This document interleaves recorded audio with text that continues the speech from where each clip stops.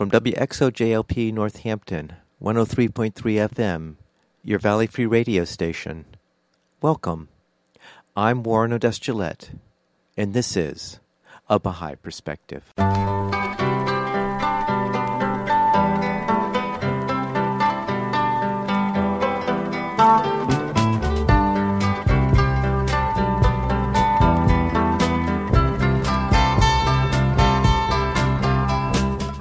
Welcome to A Baha'i Perspective.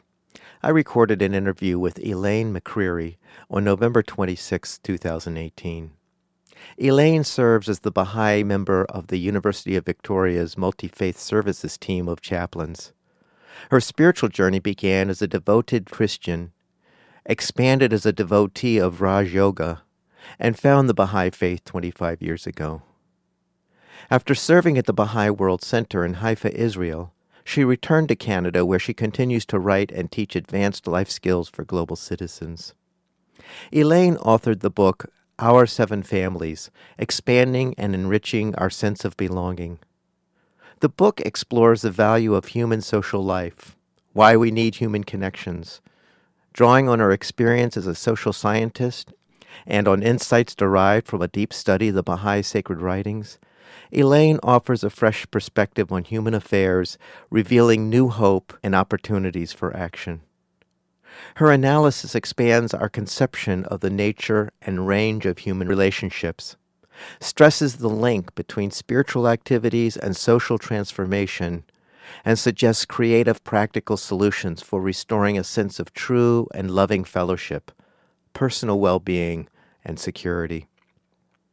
She weaves together the threads of a tapestry of social possibilities, identifying elements essential for the creation of a future society characterized by peace, diversity, and justice, a society that is bound to be radically different from any established in the past.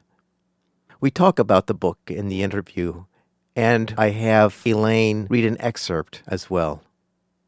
I started the interview by asking Elaine where she grew up. And what was religious life like growing up? I grew up in Canada in a village near our capital, Ottawa. It was referred to as the Ottawa Valley. My father was Anglican, my mother was Methodist, and in their generation, that was enough of a difference to cause something. They married, and mother joined the Anglican Church, and she was church organist. She had actually started playing for church services when she was 14 years old, and she continued till she was 74. And in the meantime, my mother, at the age of 73, became Baha'i, but that's much farther along in the story. And my father was head of the Sunday school for a while, so they were focused on the church, and I think they were also focused on service because they were always thinking about people in the community. So I'd say it was quite nice as a childhood that I knew the big people in my life believed in God and believed in service to God until I was advanced in my teenage years. That served me very well. What was the path you took to go from that background to ultimately becoming a Baha'i?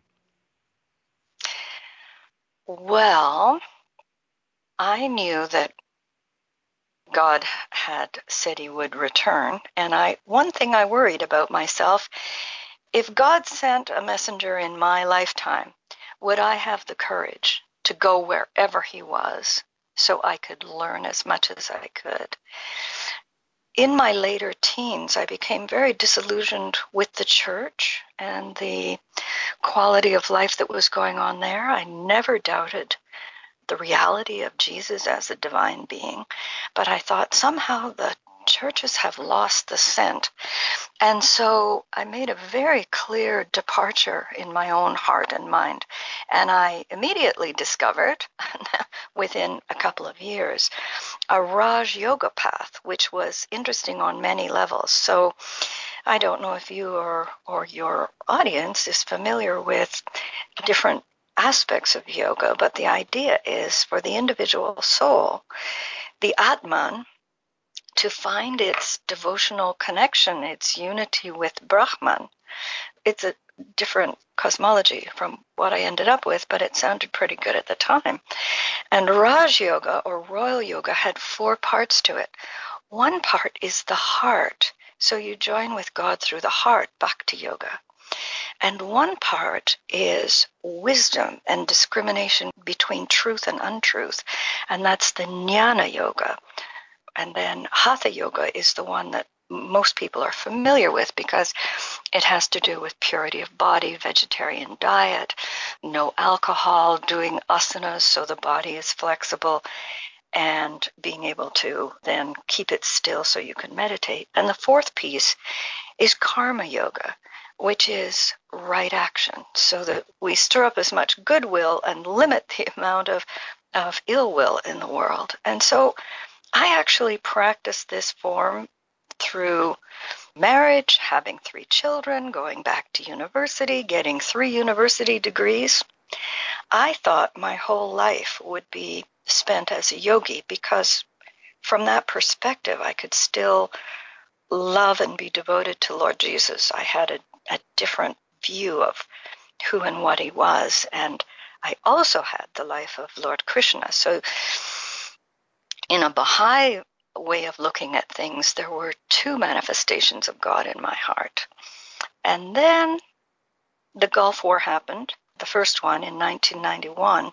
I was a professor, and at that time now a single parent. I went to Russia on a UNESCO mission and drank contaminated water and came back to Canada very ill and ended up having to be off work for 3 months with bleeding ulcers. And at that time, I looked at my life as a yogi and I thought, as a Christian and as a yogi, I now have 2 things. I know where square one is in the universe. That's where you sit down to speak to it. That's where you sit to meditate. That's square one in the universe.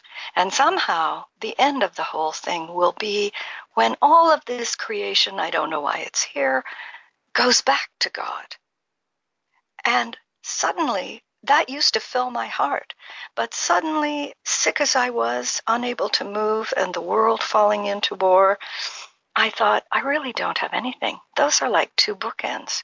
I know where the first square is in the universe, and I know where the last square is, but I have no idea how to get from here to there. Now, in all the mystical literature I've seen across all religions and all centuries, that moment is called the dark night of the soul. In the dark night of the soul, you really don't know what's going on, and that makes you humble, and that makes you receptive. And it was in that condition that I turned to Baha'u'llah because I had known a lot about the Baha'i faith. I had looked at it intellectually, but now I realized, wait a minute, there is more useful understanding of what the world is about in the Baha'i writings than I have found anywhere else. And that's when it became a very serious search for me.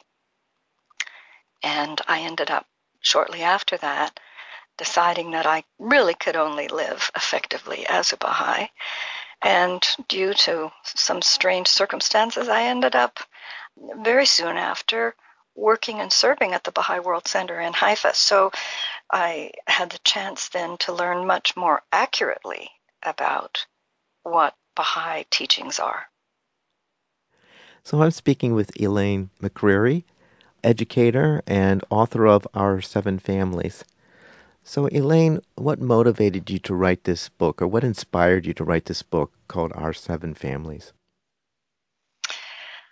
Well, again, it was circumstantial. As a professor on leave, I was serving at the Baha'i World Center when one of the representatives from the Baha'is of Sweden asked me to come there to put together a curriculum for Swedish summer school. It was around 1994, I think.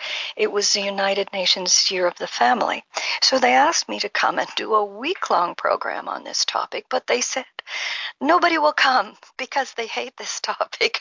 And I said, well, wait a minute, why do they hate this topic? And then I got a whole lot of Swedish sociology about, they were very early, to go into common law marriage, the civil status of single-parent families and same-sex relationships, and everybody's in therapy over their family of origin.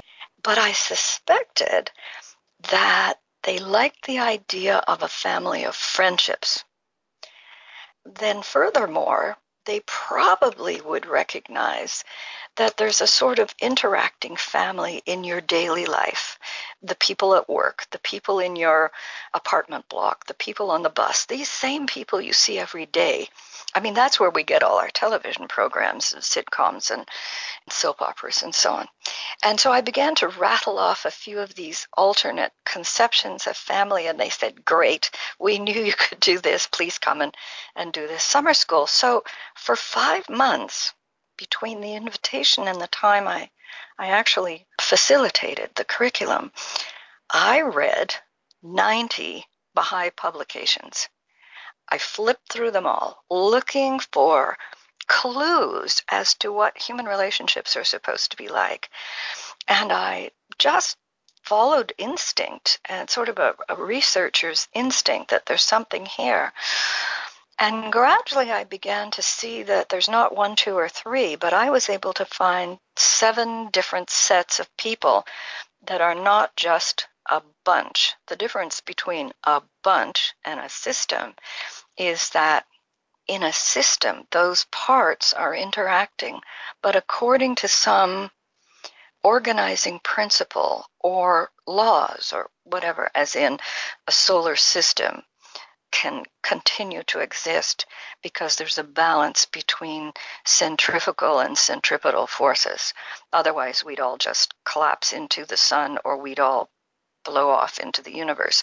So I wanted to know, what are those operating principles that people will be able to think about this? And the 7 sets of people that I came up with were the global family, because almost everybody's willing to acknowledge that the whole population of Earth, somehow we can't avoid belonging to each other. It's more controversial to think about a national family, but everybody, a system, it's a system within your borders.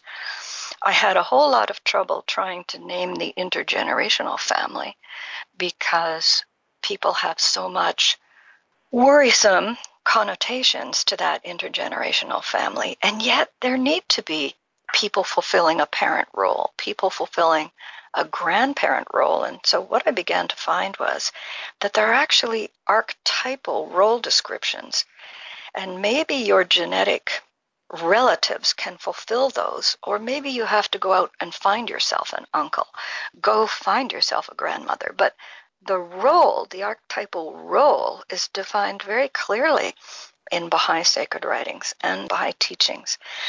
And I already mentioned the daily family, the people you run into on the job, where you shop, and so on. I already mentioned a family of friendships. There may be people that you knew in school, or you knew in some city years ago, you've lost touch with them, and yet they were so important to you, so significant, that they still kind of hang there in the universe of your heart, and they are a friend to you for some indefinable reason. And then, so many people being in therapy, trying to sort out what's going on inside, I realized that there is such a thing as an interior family, which is the mirror image of everything you've experienced out there. Everybody you've ever been, you were a 4-year-old, a 14-year-old, a 24-year-old, all those people are in there. Everybody you've ever met and interacted is in there. And in fact, everybody you've ever seen in a movie or read about in a book, all these different ways to be a human being, to be a sister or a brother or a spouse, it's all inside. And later in life, especially at the stage of integration, we're trying to get it all to make sense. And having found those 6, I thought I'd really exhausted the possibilities. But then, as a person with a spiritual perception, I realized that we also have a connection to people we've never come across physically. That is, those who were in space-time before we got here, and those who will be in space-time after we're gone. Do we have an ethical or a moral relationship of rights and responsibilities with those people. And this is how the 7 different sets gradually sort of congealed. And then in the book, you can see that a particular problem of human interaction was illustrated in each of these sets of people, these systems, and therefore there's right behavior possible. If wrong behavior is possible, we can figure out what right behavior is.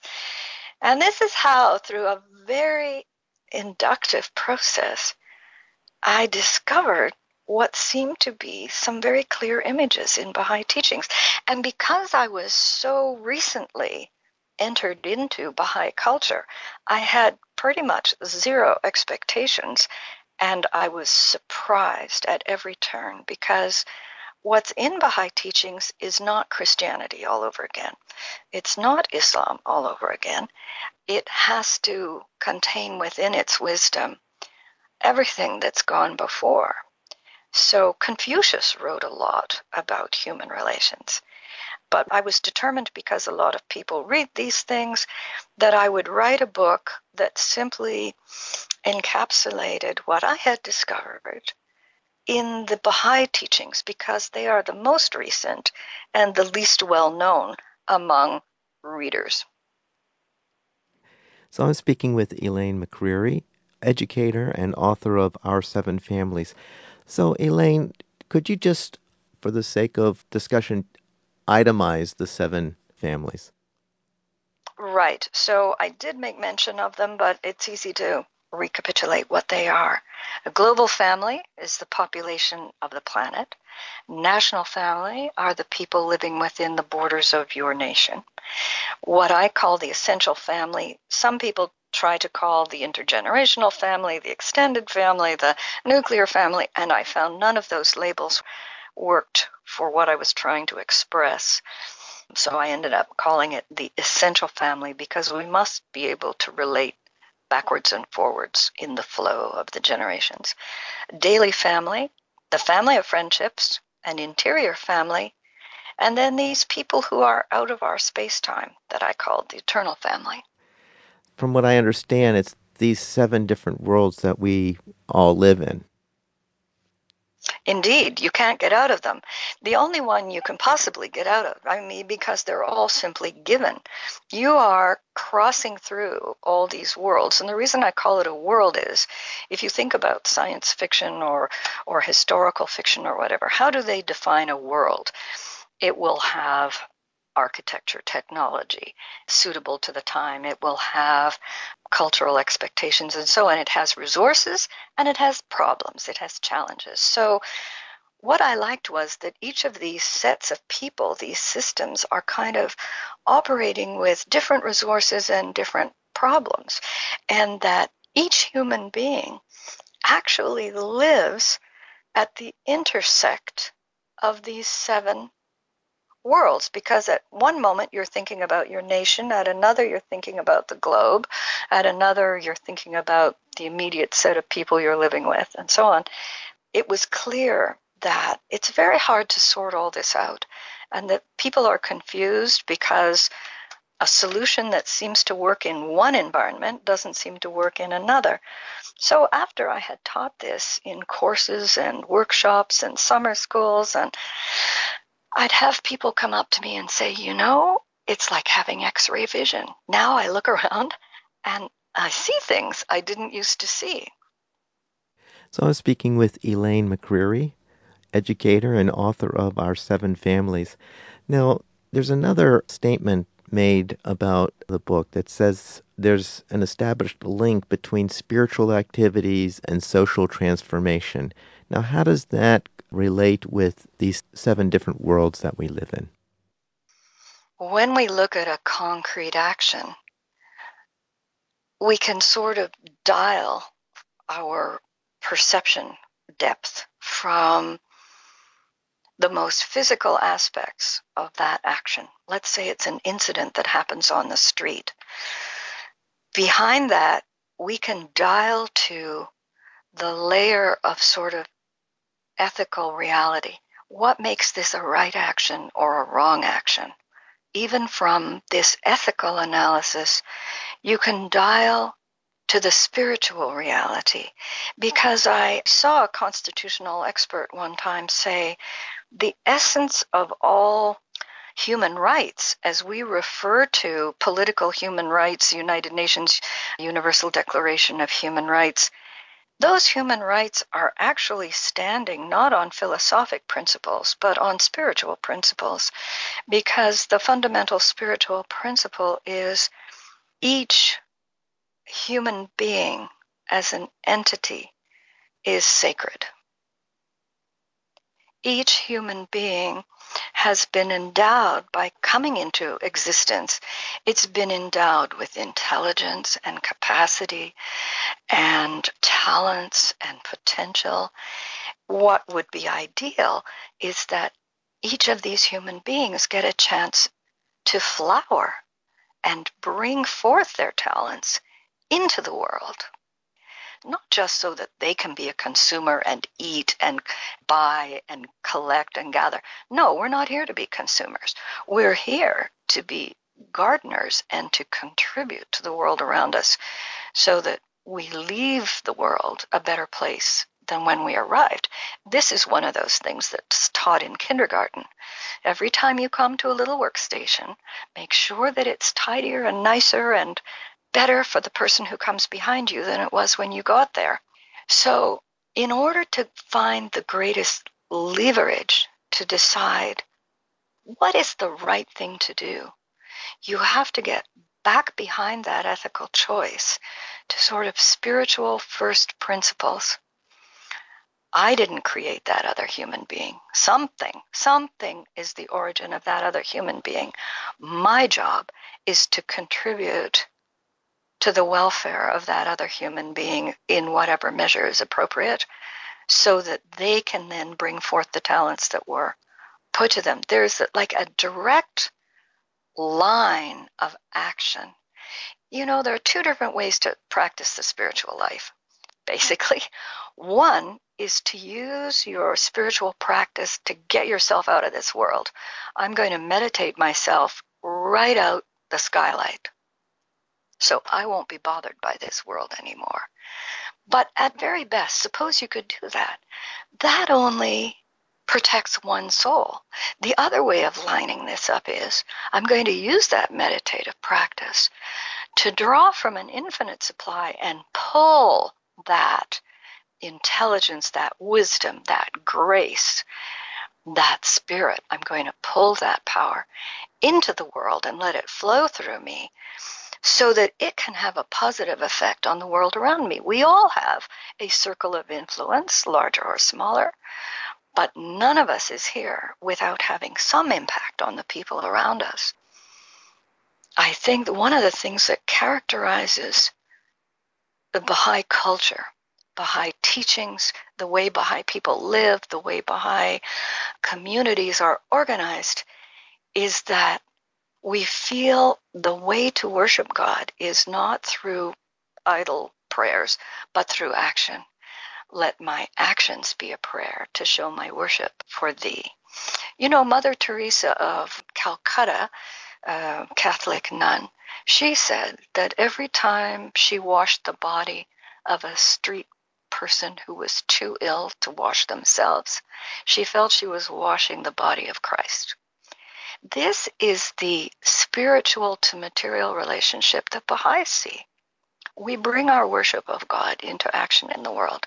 And as my Hindu yogic training taught me, we become a channel for this inflow of spiritual power to the extent that we can purify the ego stuff from inside our thinking and our feeling. And the yogis refer to this as becoming a hollow reed. May I be a hollow reed through which thy love may flow unto others. So the Baha'i teachings and Baha'i way of life are very much lined up with these other aspects of our spiritual history and development. So for me, I found a very direct connection with both a Roman Catholic explanation of service and a Hindu explanation of service. I think this puts together what your question was asking about the spiritual reality and material action. So I'm speaking with Elaine McCreary, educator and author of Our Seven Families. Elaine, do you have a excerpt from the book you'd like to share with us? Oh, right.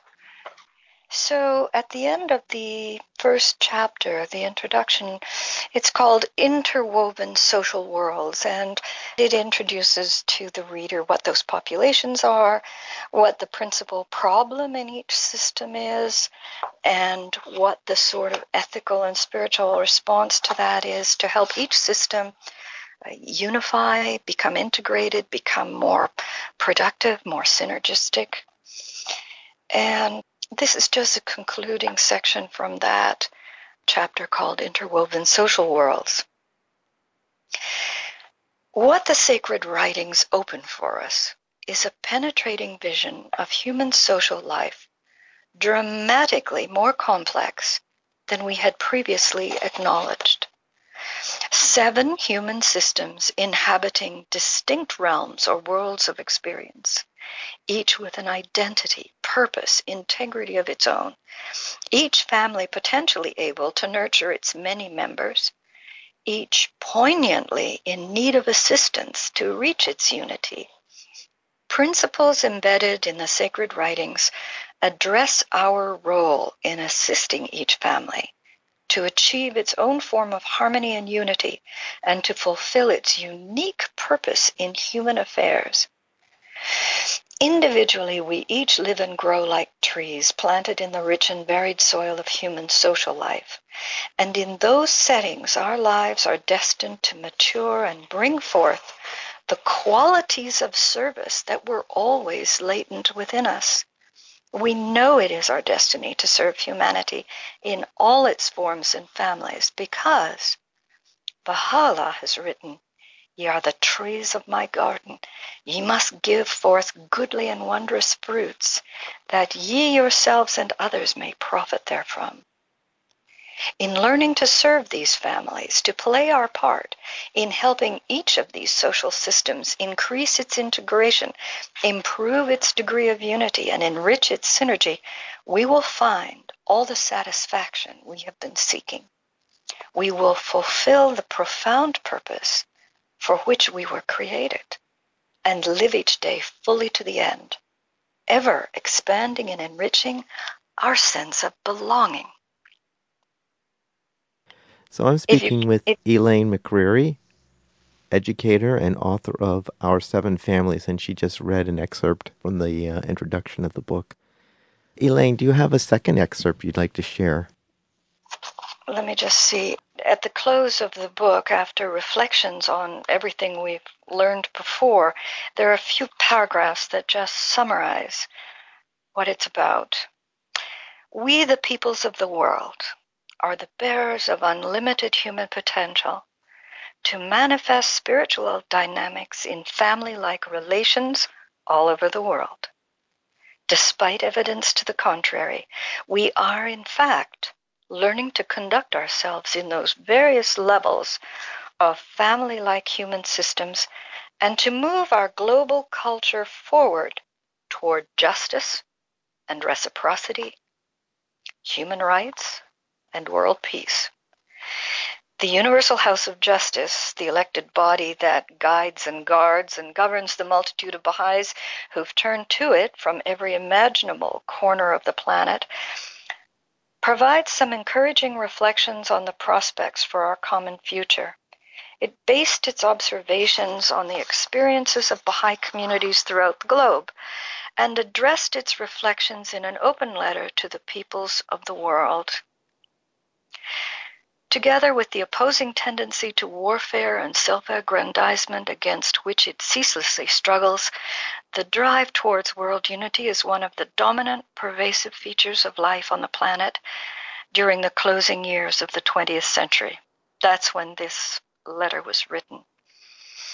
It then talks about the diversity around the globe of Baha'i communities and how these communities have managed to, not diversity between, but within each Baha'i community, they've managed to model peaceful integration in community life. So the House of Justice writes regarding this Baha'i world community, its existence is yet another convincing proof of the practicality of its founder's vision of a united world, evidence that humanity can live as one global society equal to whatever challenges its coming of age may entail. If the Baha'i experience can contribute in whatever measure to reinforcing hope in the unity of the human race, we're happy to offer it as a model for study. And having shared that piece from the Universal House of Justice, I then draw my own conclusion. From the most sublime visions of the future of humanity to the most practical requirements of our life today, our unity as one people and one planet becomes abundantly clear through contemplating even the few extracts from Baha'i teachings presented in this small volume.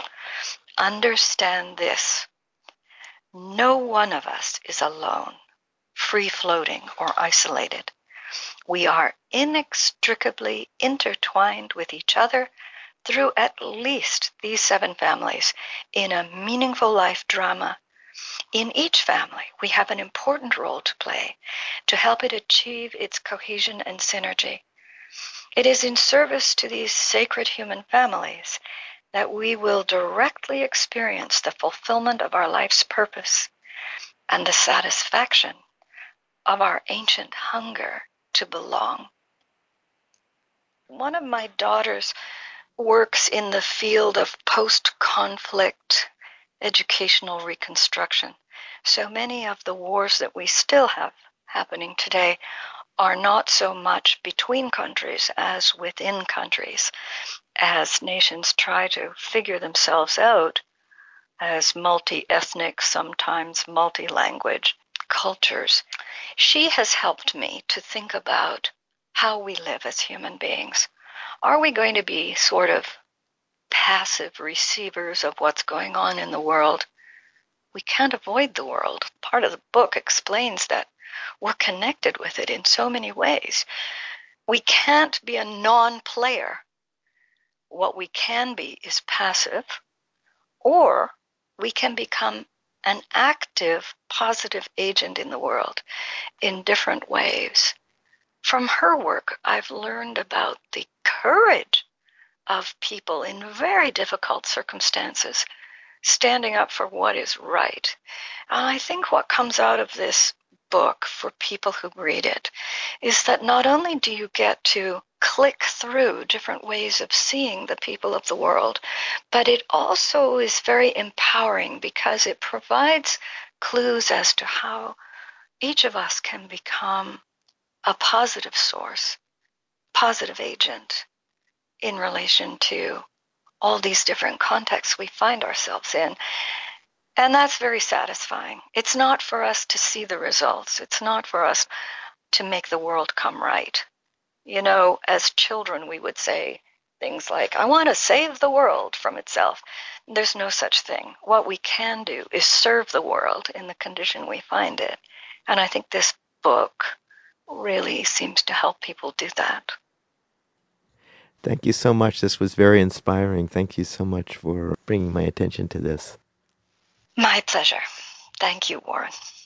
I hope you enjoyed that interview with Elaine McCreary, author of the book Our 7 Families, Expanding and Enriching Our Sense of Belonging. I'll post a link to her book on the website Bahá'íPerspective.com, where you can also find this interview and other interviews. You can find this interview also on my YouTube channel, A Bahá'í Perspective. You can subscribe to the podcast on iTunes by searching for A Bahá'í Perspective. For information specifically on the Bahá'í Faith, you can go to the website baha'i.org, or you can call the number 1-800-22-UNITE. I hope you join me next time on A Bahá'í Perspective.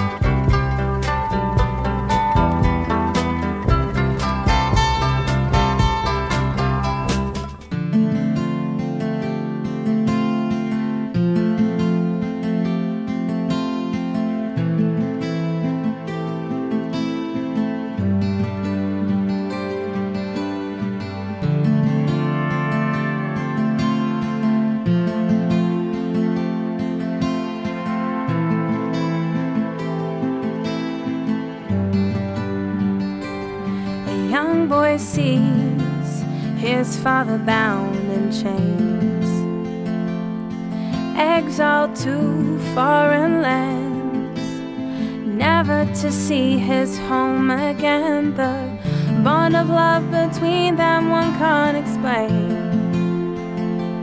a bond forged through love and pain,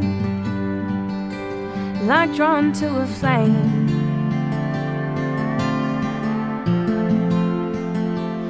This loyal moth guards his name, guards his name.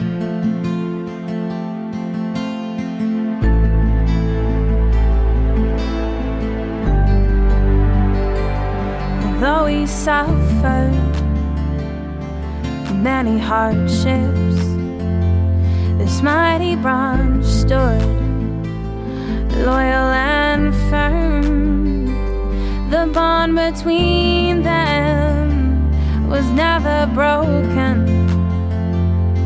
Words of love need not be spoken, like drawn to a flame.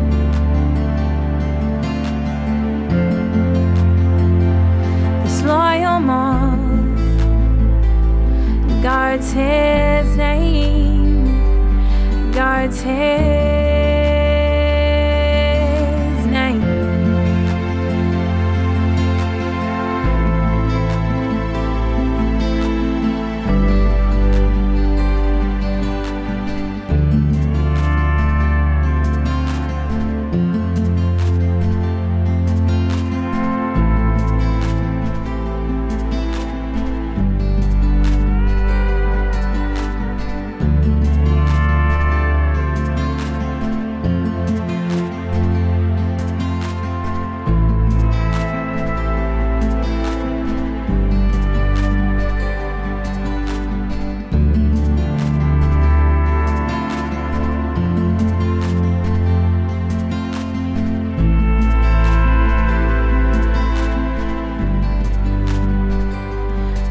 The distance or walls that part, this moth could still feel the beating of his heart. And when the flame had no more life, he said he not deserve, but he chose to sacrifice, like drawn to a flame.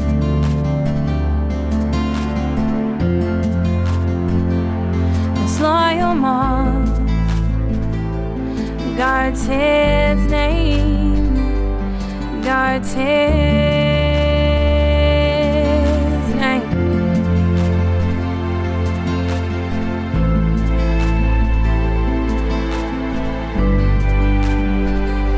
Like drawn to a flame.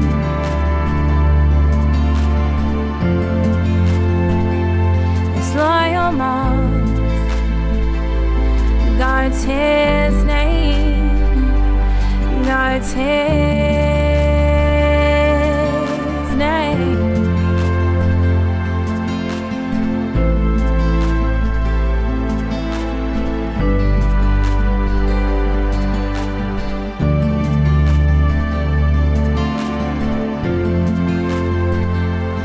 Guards his name, guards his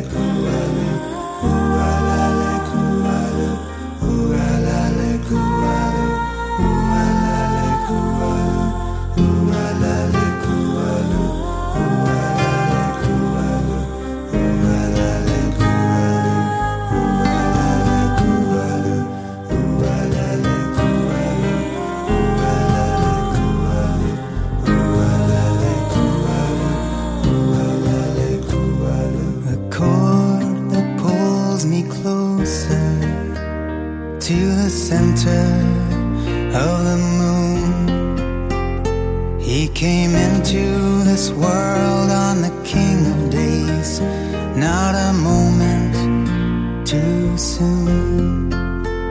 All the spirit of faith contained in him, like a vessel he encompassed the word. The ark on the water through stormy seas, he sails on unperturbed. He wore the holy armor, the Holy One from the east. In the soul of the world he built a fire, and I'm burning away in its heat. Oh, the promise is made with creation, a covenant for all humankind, a fortress of strength for my wandering heart. To its magnet of love I will bind. And then he holds out his hand, he's doing his part. The promise of ages past, and I'm drawn like a cord to the covenant. Oh, I cling to the hem of his garment. The pure and stainless mirror in the station of servitude, pivot of oneness in a fractured world, born of the ancient root. In the tablet of the branch she named you, the appointed one to shepherd the herd, perfect exemplar to guide the way, interpreter of his word. And then he holds out his hand, he's doing his part. The promise of ages past, and I'm drawn like a cord to the covenant. Oh, I cling to the hem of his garment. Be thou so steadfast in my love, that thy heart shall not waver, even if the heavens and earth arise against thee. Be thou as a flame of fire and a river of life eternal, and be not shaken, for I am with you always, with you always. As ye have faith, so shall your powers and blessings be.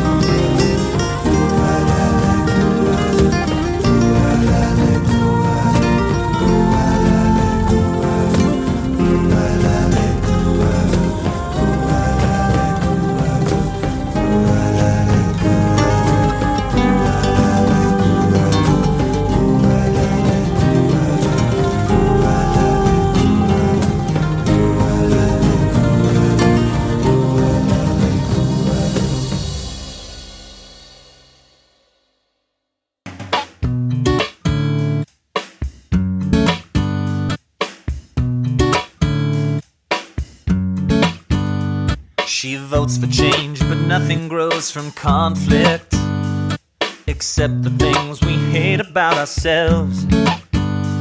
No, they can't pass a law to end indifference. No human rights can break us from our shell. 'Cause true freedom is in submission to his commandments. And you say, who needs them? But we're all wishing for something more mysterious, benevolent. His lips have disappeared disappeared from acting serious and watching all his numbers rise and fall. He walks on by me singing in the subway, and he plugs his ears, won't listen to me calling out that true freedom is in submission to his commandments. And you say, who needs them? But we're all wishing for something more remarkable than material.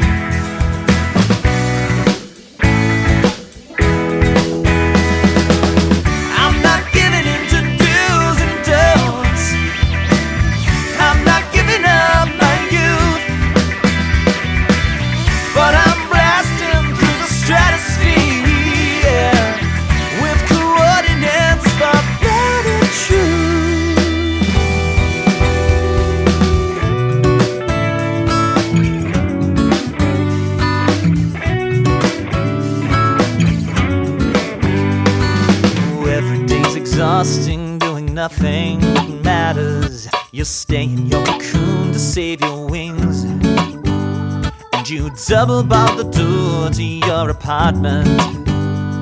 But how did you think that could keep you safe from anything? True freedom is in submission to his commandments. And you say, who needs them? But we're all wishing for something more mysterious than them and us. True freedom is in submission to his commandments. And you say, who needs them? But we're all wishing for something more remarkable than material.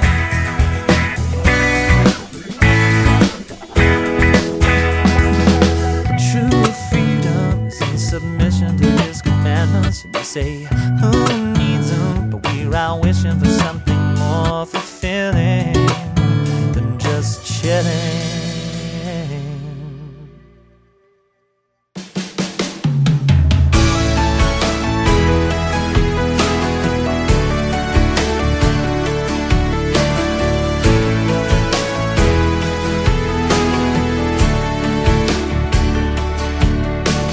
Look to your heart. This is where it starts. Let it grow. It will show. As you have faith, be open and believe. You will weave a masterpiece. Love will find its way. Love will find its way. Hey, don't look away. Love will find its way. Love will find its way. Hey, don't look away. Within you will find what you are looking for. Begin to see your own reality. It will set into motion and free a divine beauty within your soul. Radiant and beautiful. Love will find its way. Love will find its way. Hey, don't look away. Love will find its way. Love will find its way. Hey, don't look away.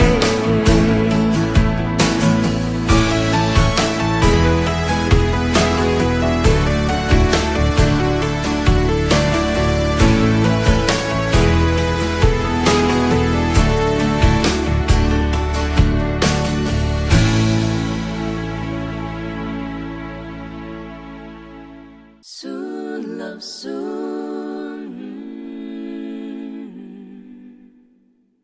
Soon, love, soon. Soon, love, soon. There'll be a fire burning in the town.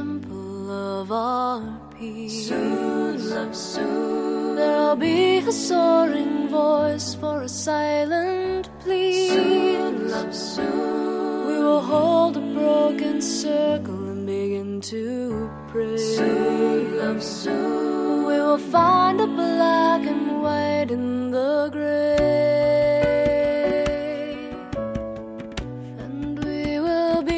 One God, oh yeah. And we will be as one people, oh yeah. And we will be as one God, oh yeah.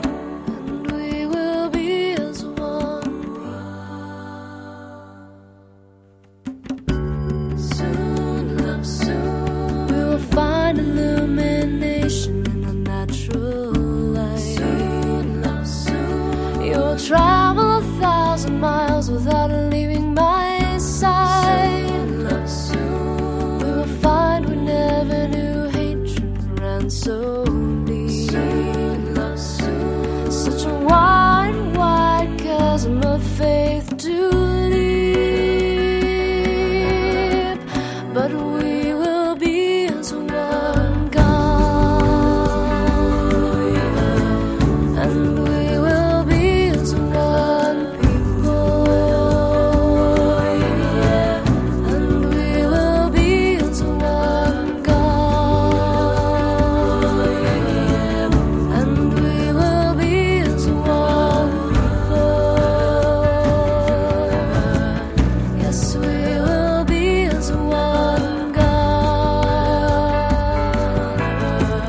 and we will be as one.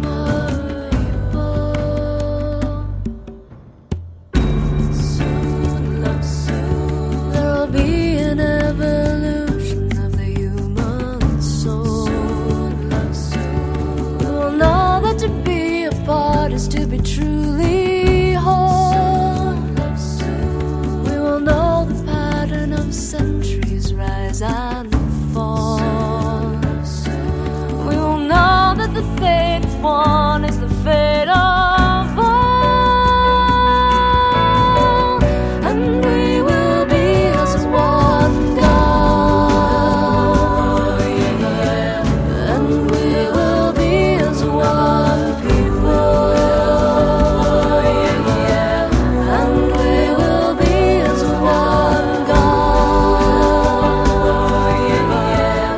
And we will be as one people, yeah. And we will be as one God, yeah. And we will be as one people, yeah. And we will be as one God, yeah. And we will be as one people, yeah. And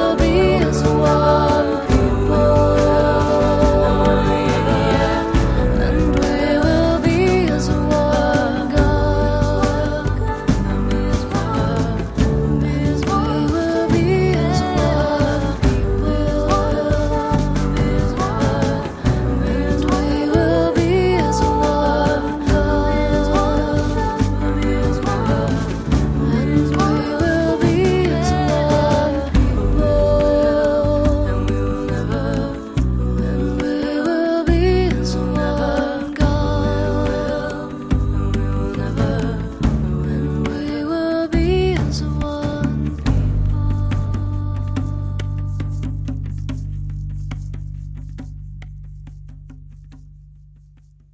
This is WXOJLP Northampton, 103.3 FM, your Valley Free Radio station, streaming at www.valleyfreeradio.org.